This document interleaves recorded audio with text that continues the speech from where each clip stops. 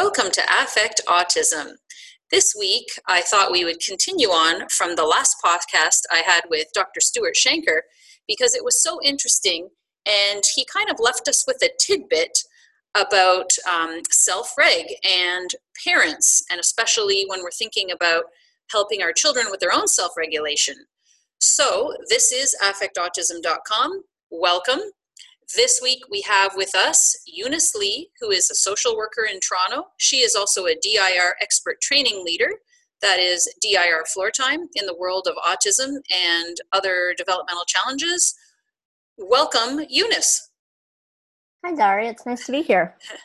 Thank you so much for taking the time to meet with me and to shed light for our listeners a little bit more about the self-reg process. So, for those of you that tuned in, I did a podcast with Dr. Stuart Shanker about self-reg and DIR. And DIR, of course, is the Developmental Individual Differences Relationship-Based Model. And there was a big DIR floor time controlled randomized study done at York University in Toronto from, I believe, 2005 to 2012 is what he said. And Dr. Shanker had shared with us in this podcast that they had some trouble at the beginning of that study, and one of the researchers had suggested they hire a mental health professional to work with the parents. And that mental health professional was social worker Eunice, who's with us today. And I wondered, Eunice, if you could share with us a little bit about how you came on to that project with Dr. Shanker and what you were asked to do. Sure, I'm happy to talk about that. So there were altogether 6 of us as on the clinical treatment team. There were three speech language pathologists, 2 occupational therapists, and myself. And just based on the way the randomized controlled trial was organized, there were 3 therapists that were hired for the immediate treatment group that started in 2006. And I was one of the 3 therapists that were hired for the delayed treatment group in 2007. So I did bring a bit of a different perspective to the work, but I worked very closely with my colleagues in really understanding the child's developmental level, being able to develop appropriate goals, and then deliver the treatment as a team. And had you known anything about DIR floor time prior to coming on to the study? That's a great question. I was quite fortunate. I actually found or became interested in Dr. Greenspan and Dr. Weider's Engaging Autism and DIR model a few years earlier while I was working for a different social service agency. And I had an opportunity to begin my DIR training prior to coming on to the study at York. Okay, so you came on, and according to Dr. Shanker, he said that their study finally really started clicking once you sat down with the parents and said, what's going on with you? It's stressful having a child with autism. Tell me about the stress you're going through. And he said that this really helped the parents finally get what DIR was all about. Well, I mean, I think my colleagues had done a lot of the groundwork prior to my starting. Right, they were focused on what the expertise that they were bringing on to the study. Obviously, with my mental health background, I was particularly interested in the parents, in really being able to deliver this as a coaching model, which was our intention as part of the study. So I think those questions or those things that Dr. Shanker talked about were definitely in my mind. How those were presented, how they were dealt with individually for every child and family might have been a little bit different, but I was certainly thinking of those things that Dr. Shanker mentioned in terms of the parents' self-regulation, their stress, and sort of how we had to tailor the approach to not only meet the needs of their child, but also the needs of the parents. Yeah, and I've been doing this blog now for 3 years, and one of the early blogs that I wrote about, which was pretty much following along in the chapters with Engaging Autism, was family Floor Time as a family approach. And it really does talk about the family interactions and how the whole dynamics of the family play into the whole approach. It's not just about the child. And I had mentioned in that blog that that was an aspect I'd like to focus on going forward. And fast forward almost 3 years, haven't really talked that much about it. And when Dr. Shanker brought that up, it was like a light bulb going off in my head, like, yes, this is what I haven't yet really focused on in the podcast. It's and in the blog, it's been all about how can we support and guide our children using Floor Time, and how can we apply, the different, all the knowledge we know about their developmental level, about their individual differences and their sensory systems, and building this relationship with them. But really, when we're forgetting about our own self-regulation as parents and that effect that we have on the child, and that affects the relationship and everything, it's such an important piece. And so I just wanted to have you on to delve into this a little bit more, because it sounds very easy to say, oh, let's start with the regulation of the parents first. But that is, that's a real process. How can the parents apply self-regulation to themselves? Because it is so important. Right. Absolutely. I mean, I think starting with the child makes so much sense, and it's very logical, because oftentimes or most times it's the child that presents with development that might be delayed, or parents are noticing things. So that's oftentimes, if not all the time, the first thing that is sort of flagged. Right. So, but when we start to work, and this is one of the many reasons that I like using DIR, and sort of I find it very, it can meet the needs of very, very different families, is because it is catered to sort of the therapist or the clinician really understanding what the parent brings into it, and sort of their strengths, and I like to, when I'm working with families, I like to talk about sort of what's already working and how to build on that, as opposed to starting from scratch or doing it a different way. So in general, a strengths-based model, just like we talk about with the children. Yes, absolutely. It's kind of like a parallel process, is how we talk about it in some of the higher level training courses that ICDL offers, is sort of when clinicians become more comfortable and experienced in using the DIR model to look at kids and their developmental profiles, we sort of take a little bit of a step back and start to also look at the parent and caregiver, and how we can incorporate and integrate them into the work. Right. And certainly it's different for everyone.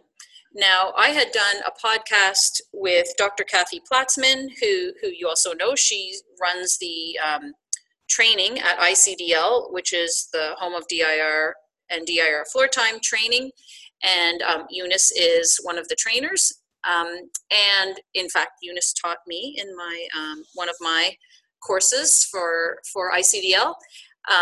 So she had said in this podcast we did, and for the listeners, if you wanted to refer back to that podcast, it was the one called How a Caregiver's Regulation Affects the Child's Regulation, I believe was the title.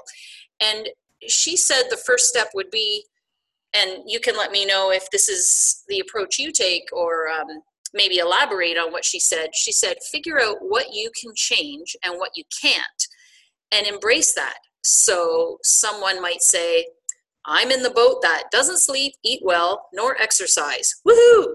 And kind of own it. And you'll recognize that as Kathy's personality, of course, the way she said that.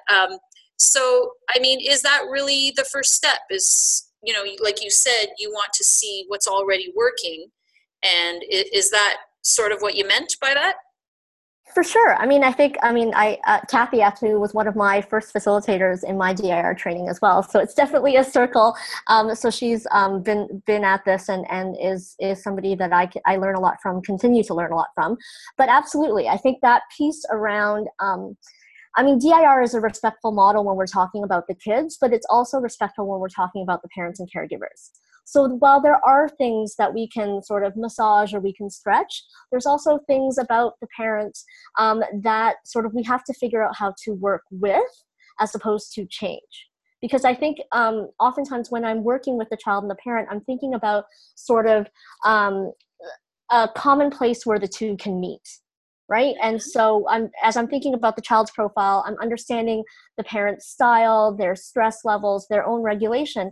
I'm trying to find, interactions, sort of things that they can connect on where it's mutually sort of enjoyable for both of them so that they can start to climb the developmental ladder, or the child can. Right. Okay. So I know that I've heard, I can't remember if it was from a radio show or different clips that I've seen with Dr. Greenspan or different blogs or where it was where, there would be, there might be a mother who is much more comfortable with the emotional aspect and a father who's not as comfortable with it, for instance. And that would be a standard stereotype, that the father finds it more difficult to connect emotionally with the child, but the father might have other strengths. And I think Dr. Greenspan had walked through some examples. But is that the type of thing you would notice, for example? Like, absolutely. I mean, I think when two parents sort of are both participating in the therapy and the work, inevitably they definitely bring different strengths and different preferences, right, in terms of how they interact with the child. And I think it's important to really sort of understand that, be respectful of that, and also sort of figure out where sort of there may be, where there are some common ground. So when I'm thinking about this, I can think of an example of a family that that I've worked with before, where we, as with any other clinician, we're building a therapeutic rapport with the parent. We're getting to know them, and over time, we actually found out that, and for the purposes of this child did or really benefited from being in the swing. The sort of that getting that vestibular movement was very helpful for the child. But what we noticed was that when the child was on the swing and the parent was interacting with them, the parent didn't look comfortable. And it was only through discussion that we realized that this particular parent was really sort of sensitive to motion. So a little bit of motion sickness. Mm-hmm. So it really wasn't something that she obviously preferred, but she, like many other parents do, she did it because her child enjoyed it and it was a good interaction. But it wasn't, when we were thinking about it as a team of clinicians, we were thinking, okay, we need to figure out something else that the parent and child can enjoy to do together without really challenging the parent to the extent that it was making her physically feel unwell. Mm-hmm. And that, if you can think about that, really goes back to her regulation. And so there wasn't anything she could do really to really sort of throw herself in and enjoy herself if it really didn't feel good on a very visceral, on a physiological level. Yeah, and that reminds me of something else Dr. Platzman shared with us when I did that other podcast with her about this topic. She said that if you're not regulated yourself, there's not much you can get done without that first capacity of being regulated.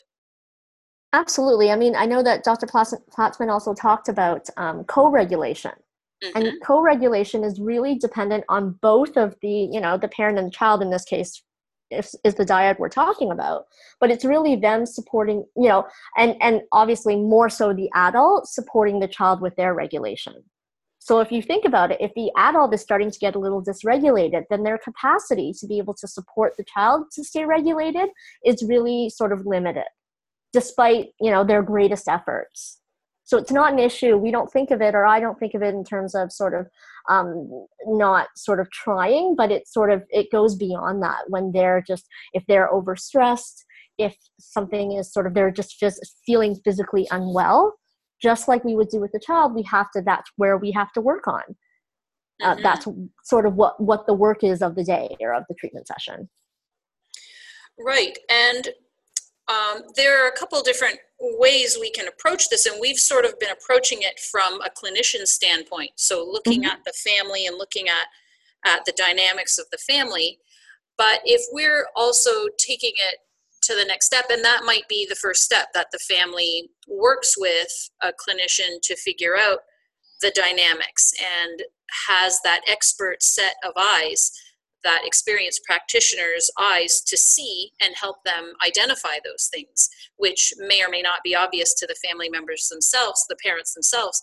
But I guess the next step then would be, what about when the parents are taking this on themselves? So, for instance, readers of my blog might be trying to start a DIR, doing a DIR type model with their own family, and they may or may not have access to a clinician or one regularly, and they're applying some of this, and they're saying, well, how do I figure out what's my regulation? And Dr.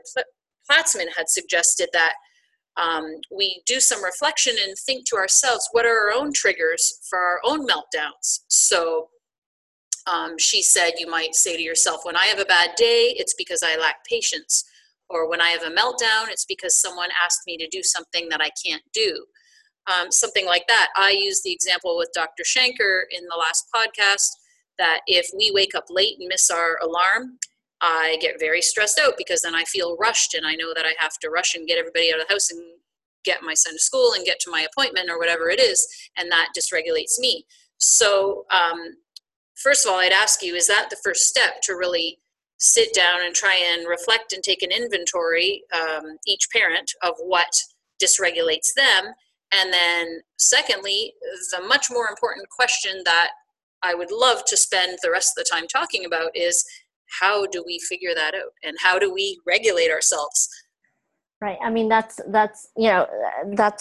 think that's a good approach to it. And I think I agree with Dr. Platzman and yourself in thinking that sort of that self-awareness is a really sort of fundamental first step.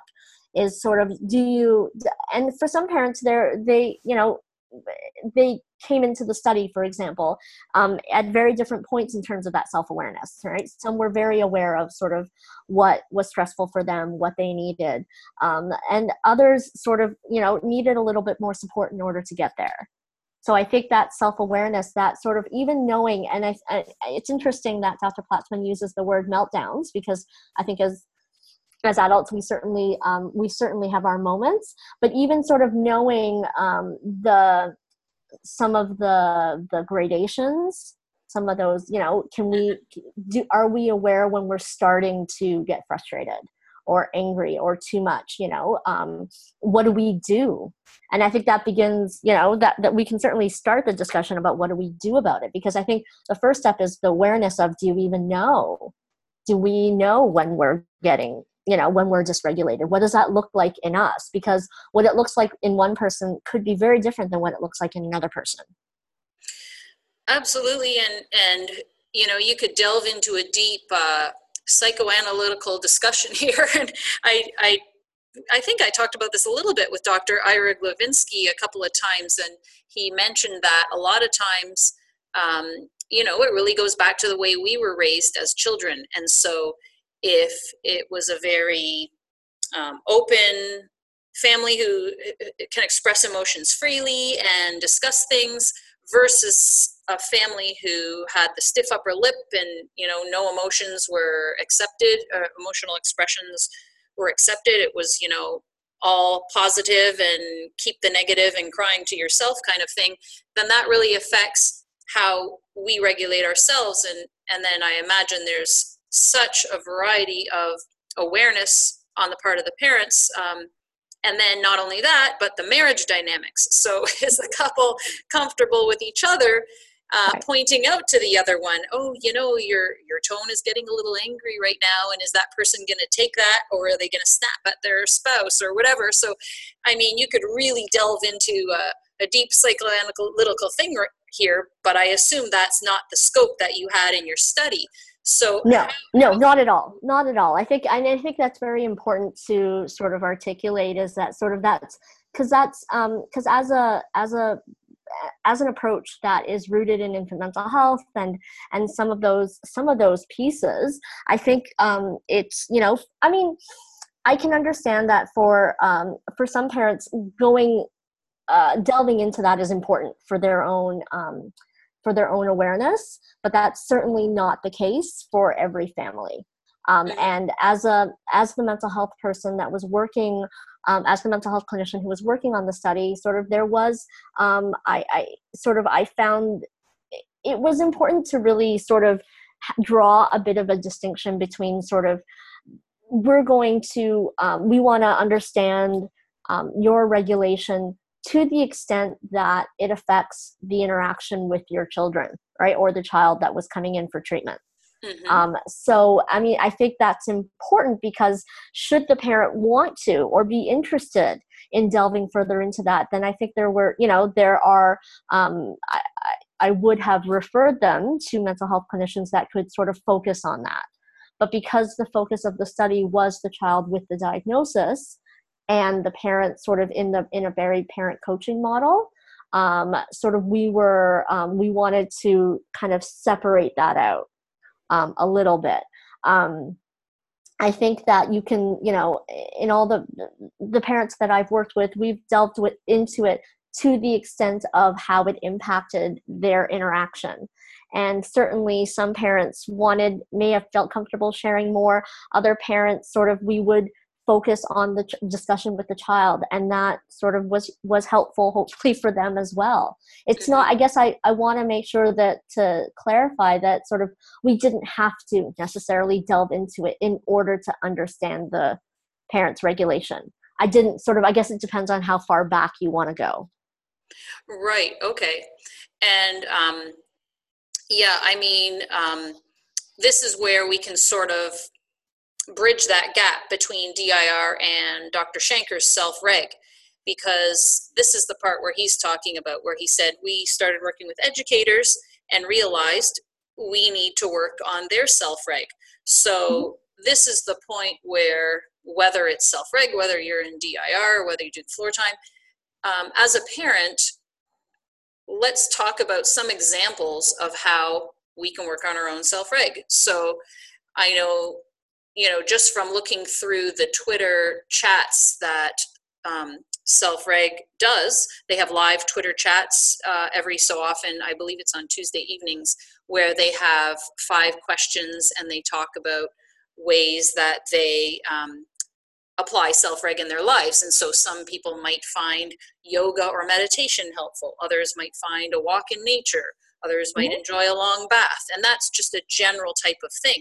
So I'd like to discuss that. But then also I would like to say, well, what about in the moment? So certainly, we talk about in the community in general of parents who have children with challenges, it is important to take time to yourself and, have that break that you need for yourself, and doing those kinds of things can help with that.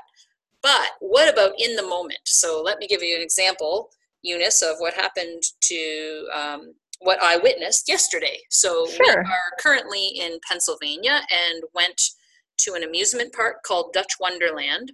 And I was waiting while my husband and my son were on a very scary roller coaster that I would never go on in a million years. But my son, the little sensory seeker, loves these roller coasters because he's craving that vestibular input. And I don't even know if it's just that or if he's a thrill seeker. But I'm waiting, and I see a father coming down off of the roller coaster with 2 screaming girls. And the older girl, who maybe was 5 or so, is sitting in the back of the stroller crying and very upset. And then the father's literally shoving the screaming, squirming, kicking, I'd say 2.5, 3-year-old girl into the front of the double stroller. And it's so loud, it's so stressful.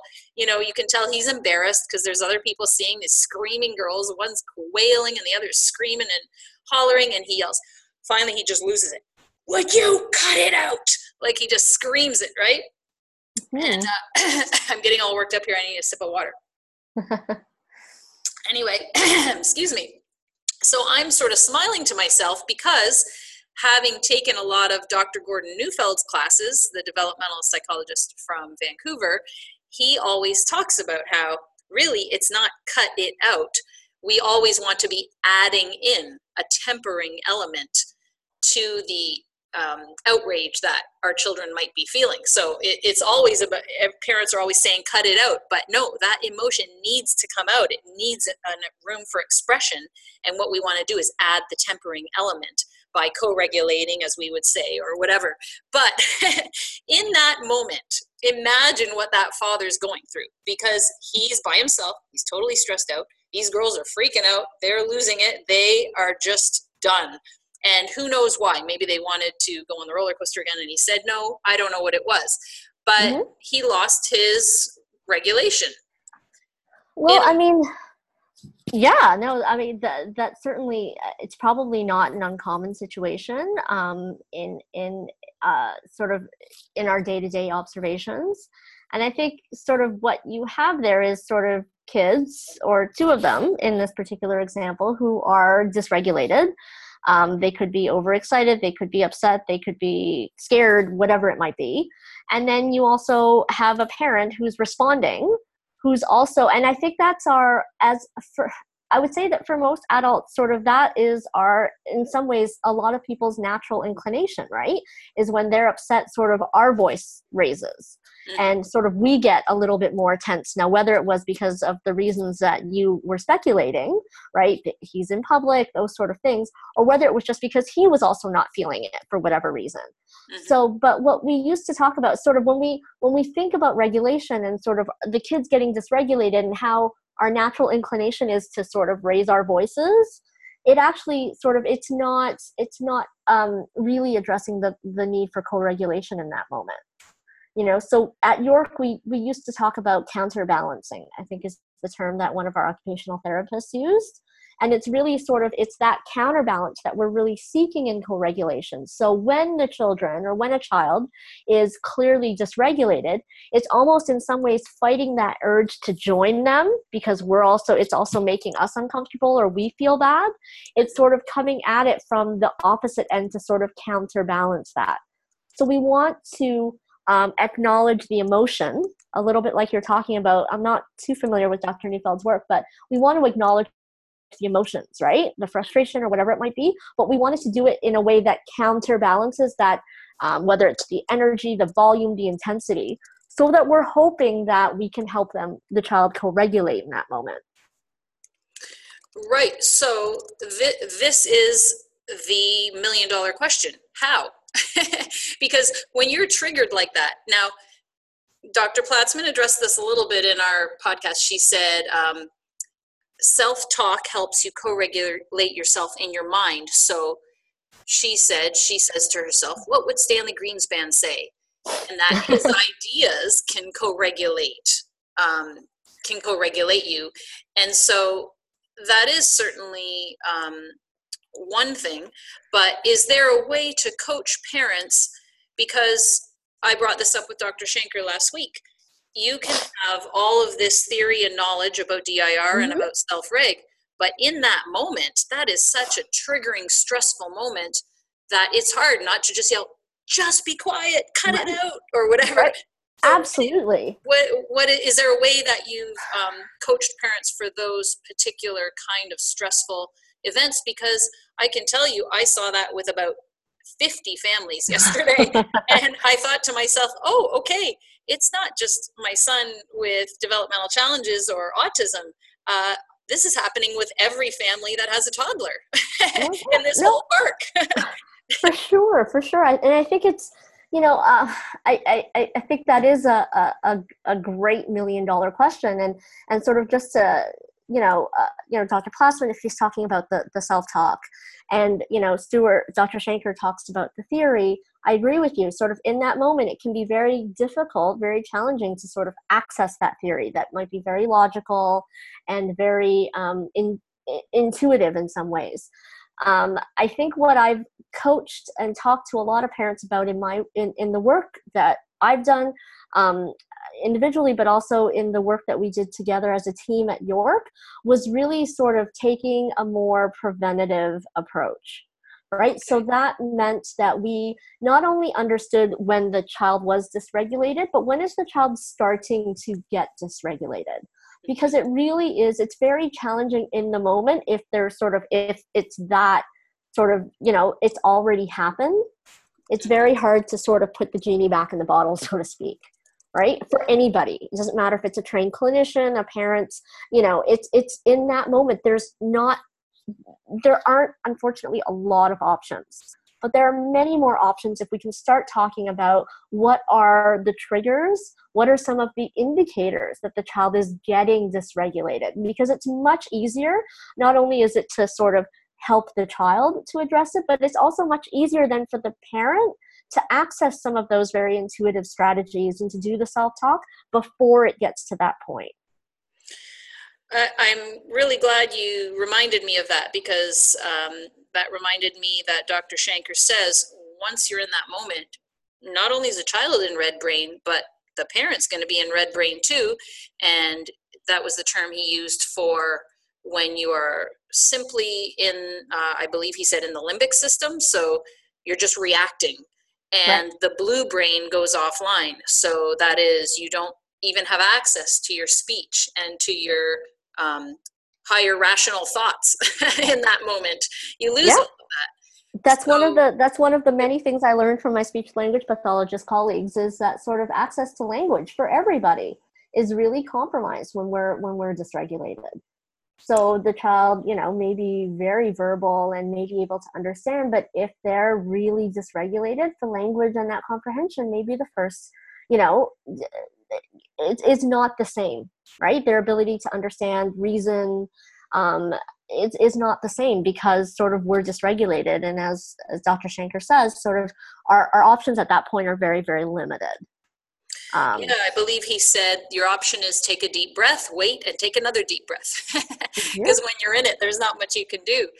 Right. And yeah, we brought up that point as well in the podcast, that because our children are verbal, those of us who have children that are very verbal expect our children to be verbal and stop screaming, use your words. And they actually can't. They actually can't in that moment. So adjusting our expectations as well as, go ahead. Well, no, I think it's, I think it's just to sort of add to your point, sort of, our sort of adjusting our expectations, but also at the same time figuring out, how do I communicate what it is I need to communicate with the child in this moment, right? And that's sort of one of the beauties of DIR, is sort of we understand that sort of the child has access to their profile is a little bit different depending on where they're at, right? So if they're dysregulated, understanding and recognizing that the child doesn't understand, and it's not I think the distinction between is not choosing not to understand, but really lacks the capacity to understand in that moment, right? It's a temporary thing. It's a momentary thing. It's because they're dysregulated. And I think that shifts a lot of our expectations as well, when we recognize that it's a capacity issue and not a choice issue, right? This is, yes. I think this speaks to a little bit of Dr. Shanker when he talks about misbehavior versus stress behavior. Yes. And I think that distinction is very important. But the other thing is, that's really important that we do as the adult, is that we can still communicate the affects and communicate the emotion that the child is expressing, right? So we can do that in a simple way. We don't necessarily have to do that with really complicated language. So I think that piece of acknowledging their emotions, which is very different than necessarily giving in, which I spend a lot of time talking to parents about the distinction between those two. We can acknowledge the frustration and the emotion, but we can still sort of, we're still limit setting or keeping them safe. So can you give us an example of what that looks like then? So you're not giving in to the child, but you are using affect. Like, give us an example of what that would look like. Let me think of a good example. I mean, one of the more probably more common examples that we saw when we were at York was sometimes around children that would be upset or that wanted to sort of open the door and run in the hallway, or sort of just constantly going for the door. We wanted to acknowledge what their idea was, right? So they may be getting really frustrated, but we could tell them, well, it's not time to go yet. We're here for another 15 minutes. that wasn't going to work in that instance if they were already frustrated. Mm-hmm. Right? So we would sort of acknowledge, this was one of the things that as therapists we did quite often, was we would go to the door and we would say, oh yeah, let's try to open it, so that they knew that we understood their idea or their intention. So we were acknowledging, and then sort of our facial expressions would match that. Oh no. Oh no. So, and it didn't have to be really complicated. Well, we're going to stay here for 15 more minutes and we're not going to open the door. We can't open the door. It was just, we could say that using our facial expressions, our tone, our volume, all of that had to match so that we were supporting the co-regulation, as opposed to, raising our voices or saying, no, we have to stay here. We have to stay here. Because that didn't necessarily tell the child that we were understanding what their idea was. So we weren't, Right. The distinction between, we weren't actually opening the door and sort of flying out, but we were showing them what we did understand their idea, and that we could empathize with them, that this is what they really, really wanted. And so we would, we could express that and sort of join them in that, and also to help just try to co-regulate it before it got really sort of, it became more intense. And oftentimes sort of that was the challenge, right? If we raised our voices, if we explained too much, it actually sort of, for a lot of kids, not all kids, it could actually escalate their dysregulation. Absolutely. Right? Yep. They might think that I've got to be louder, I've got to be more insistent, as opposed to them going, okay, well then maybe this adult, maybe they do understand. Mm-hmm. Yeah. So I think that acknowledging and that understanding piece is really key. And that does go back to speak to a little bit of sort of the sort of some of the markers of the dysregulation when it first happens, as opposed to waiting till it boils over, right? For lack of a better analogy. I mean, for some kids that could happen really, really quickly. So sort of it might be challenging, but for other kids, there are some very clear indicators of dysregulation earlier on that need to be addressed earlier on. And it's much easier to do that than to wait until sort of they're really, really upset. Right. And that's exactly where I was going to go next too, is how Dr. Shanker then said, we want to teach parents and educators to really look for those cues. Mm-hmm. And start to recognize right before this happened, and this was a cue to let me know. Right.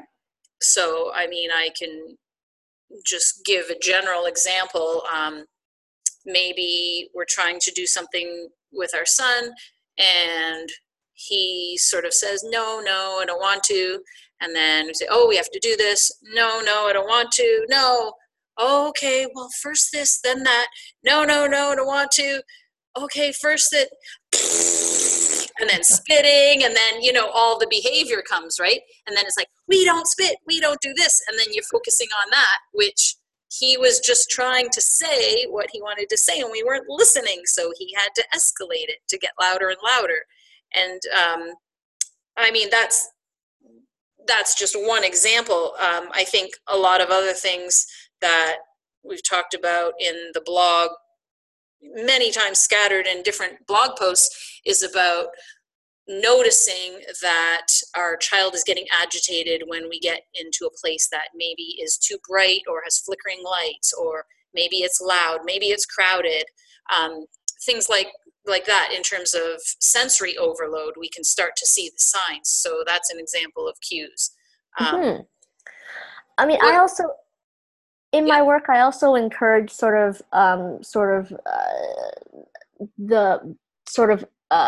tackling it a little bit from both ends, right? So looking at some of the maybe stress behaviors or indicators that a child is starting to get dysregulated, but also at the same time, what I lean on parents a lot to be able to do, and they're quite able to do because of their knowledge and expertise about their child, is also talking about and thinking about sort of what helps regulate their child, right? So some of the strengths, right? Whether that's certain movements, certain kinds of interactions, whatever it could be, that also sort of, because we want to sort of tackle it from both ends, not only know sort of, okay, it's starting to become very difficult for him, but also sort of what might I be able to do right now that could help, right? Some of those, Right. and this is sort of where the strengths-based approach comes in, is sort of what's worked before. And for some kids, it might be music, certain songs, familiar sort of, familiar things that really sort of can help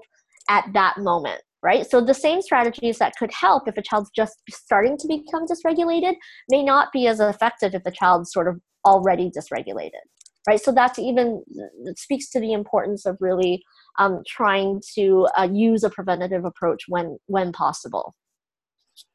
Okay, yeah, that's great. And then let's turn it to the parents. So similarly, maybe we can recognize in ourselves when we're getting a little bit overly stressed and figure Absolutely. out what can calm us. So I don't know if you have a few examples of what has worked for families you've worked with.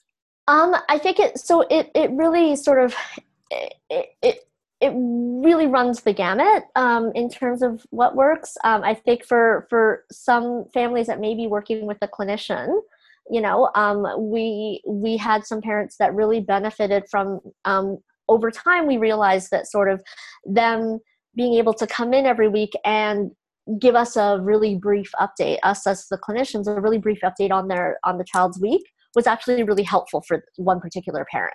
Right? Mm-hmm. They were able to kind of give us a really quick update without trying to do that and play at the same time, right? So that was sort of the really quick check-in with the therapist, whether it was myself or any of my colleagues. So that could be really helpful. I think for in two-parent households, both parents knowing each other and knowing when sort of you might have to tag each other out in terms of if someone's been at home the whole day or the whole afternoon and the other parent gets home and you're able to sort of switch off or take a different task at home to do and trade off a bit, that might be really helpful. So there aren't any, I wouldn't say there's necessarily tried and true strategies that work for everybody, but I think it's around sort of understanding your own regulatory style and patterns and sort of know when, what it's becoming a lot for me. So, and then obviously you have to fit that in what makes sense in that particular family, right? It can be more challenging if there are other kids in the home or it's a single parent household. But hopefully sort of that self-awareness piece is always important, but it's tricky in terms of how you figure out what might work for one particular family. Yeah, and I know that Dr. Neufeld always talks about this process as a dance. So figuring out what works for your child is a dance. And similarly in floor time, and I think we alluded to it in my podcast with Dr. Shanker as well, it's really trial and error. It's figuring out, let's try this. It worked or it doesn't. Let's try this. And then what works for a while suddenly might stop working in certain situations, or as development happens in your child, then what used to work doesn't work anymore. And so it's always a dynamic process, and it's always trial and error.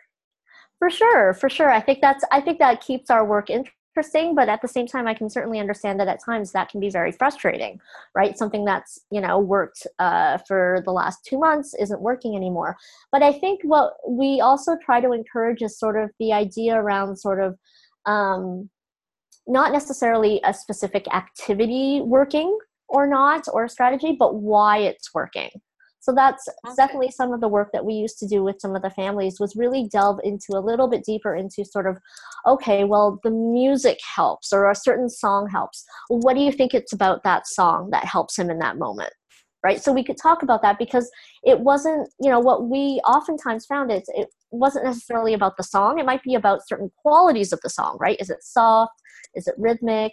And then oftentimes it would go back to sort of the parent, right? And that interaction and that sort of, that piece of it that was really at the crux of it, right? So it mattered, because it oftentimes mattered who was doing it, right? I was just going to say that. Right. Yeah, a what works therapist with doing mama it. doesn't work with dada, and what works with dada Yeah, doesn't work with mama. exactly. And what works for mama and dada does not work with the therapist. Mm-hmm. Right. And so that, I mean, that keeps us all on our toes, but it's really important to figure out, sort of to think about, is it the particular song or is it just the way that it's sung? So does it matter what the words are? Right. Can we start to sort of, I think we're always trying to broaden out sort of what's supportive. So it's not sort of, it's this particular song. Right. But what is it about that? Is it about the familiarity about it, the rhythm, the key, whatever it might be? And yeah, it's absolutely finding out sort of what works for mama maybe in the mornings doesn't work for mama at night, because Right. it's different. Right. I think that certainly adds to the challenge, but everybody, and I think that's what makes DIR really interesting. And at times it can be a little bit challenging, is figuring all that out, because each person in that child's life does bring something different. So it's not interchangeable, as it really shouldn't be, because we're all very individual. Right. And you can just think about our own lives, like maybe what music we like listening to driving to work in the morning is not at all what we like listening to after the whole day of work, driving home after a stressful day. Absolutely. And I'm just giggling to myself in my head, picturing, a parent with this child. Say there's a child who has a particular stuffed animal or character that they hold on to like a security blanket. And then, the child's later distressed, and the parents, shoving it to the kid. Here's your teddy. Here's your teddy. How come you're not calming down, kind of thing? And the kid throws it, doesn't want it. It's like, teddy might work and sometimes, but in this moment it's not working, and Right. and it can be frustrating for the parent, because they just want so badly to not see our children upset, Yes. suffering, and distressed. Absolutely. Right. I mean, I think that's really, it's very hard for parents, and I can empathize that sort of that desire to want to help. And so there have been times where I've, when we've worked with parents, where I've said sort of, it may not be anything in particular that they want. Maybe it's just you, maybe it's just the parent. And there's nothing that the parent needs to do or say, but I think it's being there, right, as they always are.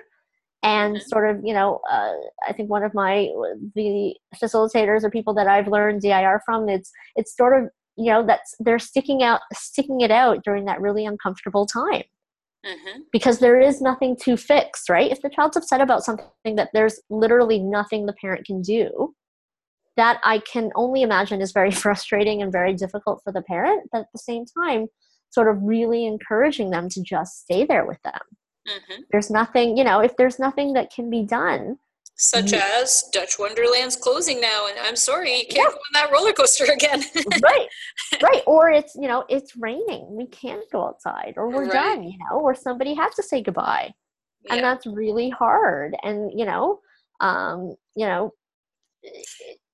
but at the same time, sort of, that parent being there sort of speaks volumes. And maybe in the moment, it takes the child a while to, to be able to calm down. But sort of even if that's the only thing that the parent does, that's a really important thing. It's a critical thing that the parent does. And another thing that this is said by many people, but certainly has been brought up by Dr. Neufeld a lot in the classes I've taken of his, that it's not just being there, but are you actually there? Or are you looking through your cell phone messages while you're sitting next to your child? Or are you thinking about other things? So being really present and attuned to that child. We talk about attunement a lot in floor time. Sometimes that regulating piece is really knowing this person is totally focused on me right now. And I know I feel this when I'm working at my computer trying to finish up my blog post before bedtime or something, and I'll say, oh, I'll be right there, sweetie. I'll be right there, sweetie. And, my son will come and sit right next to me, and he's not moving until I'm ready. Like, he's like, come on, Mom, I'm waiting for you.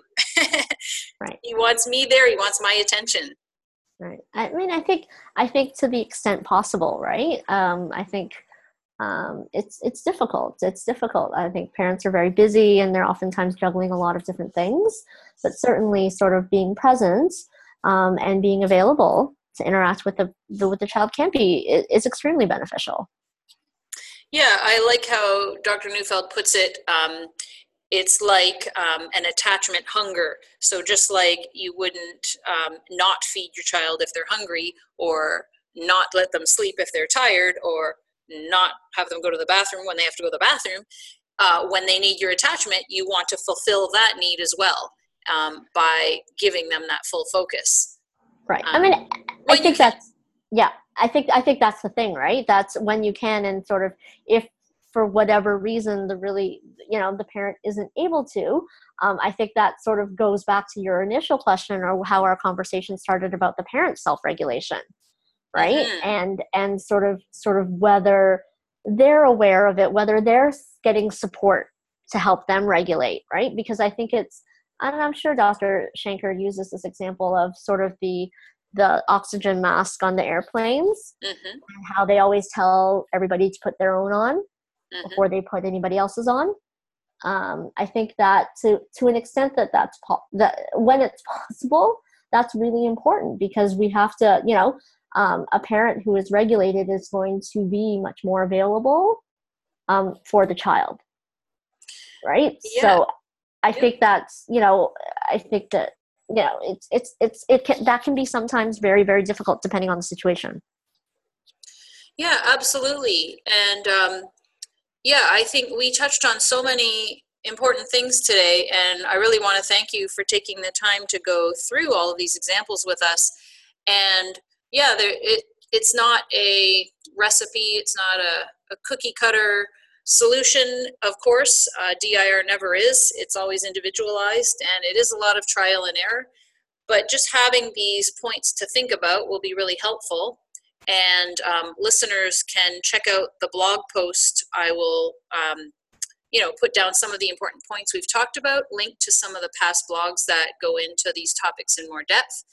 And if anyone has any comments, they can type them in at the bottom of the podcast, and we will try and answer your questions. Is there anything else you wanted to add before we wrapped up today, Eunice? No, I think it was, thank you for having me and giving me an opportunity to talk a little bit more about sort of the work that we did at York. Yeah, no, it's great. And I think my biggest takeaways from our chat is not only the things that I brought to the table about that Dr. Shanker raised, but what you said about how not only are we trying to be preventive with our approach by seeing, what can we do before that. I think Dr. Shanker used a pressure cooker metaphor before you get to that point where it's building up and exploding. I liked how you said we want to really broaden out what's supportive and think about, this might be supportive, but why is it supportive? So that was a big takeaway for me. So I like that, and we'll highlight all of this in the blog post. So thank you again. Thank you for having me, Daria. And for the listeners, stay tuned until next time. Here's to affecting autism.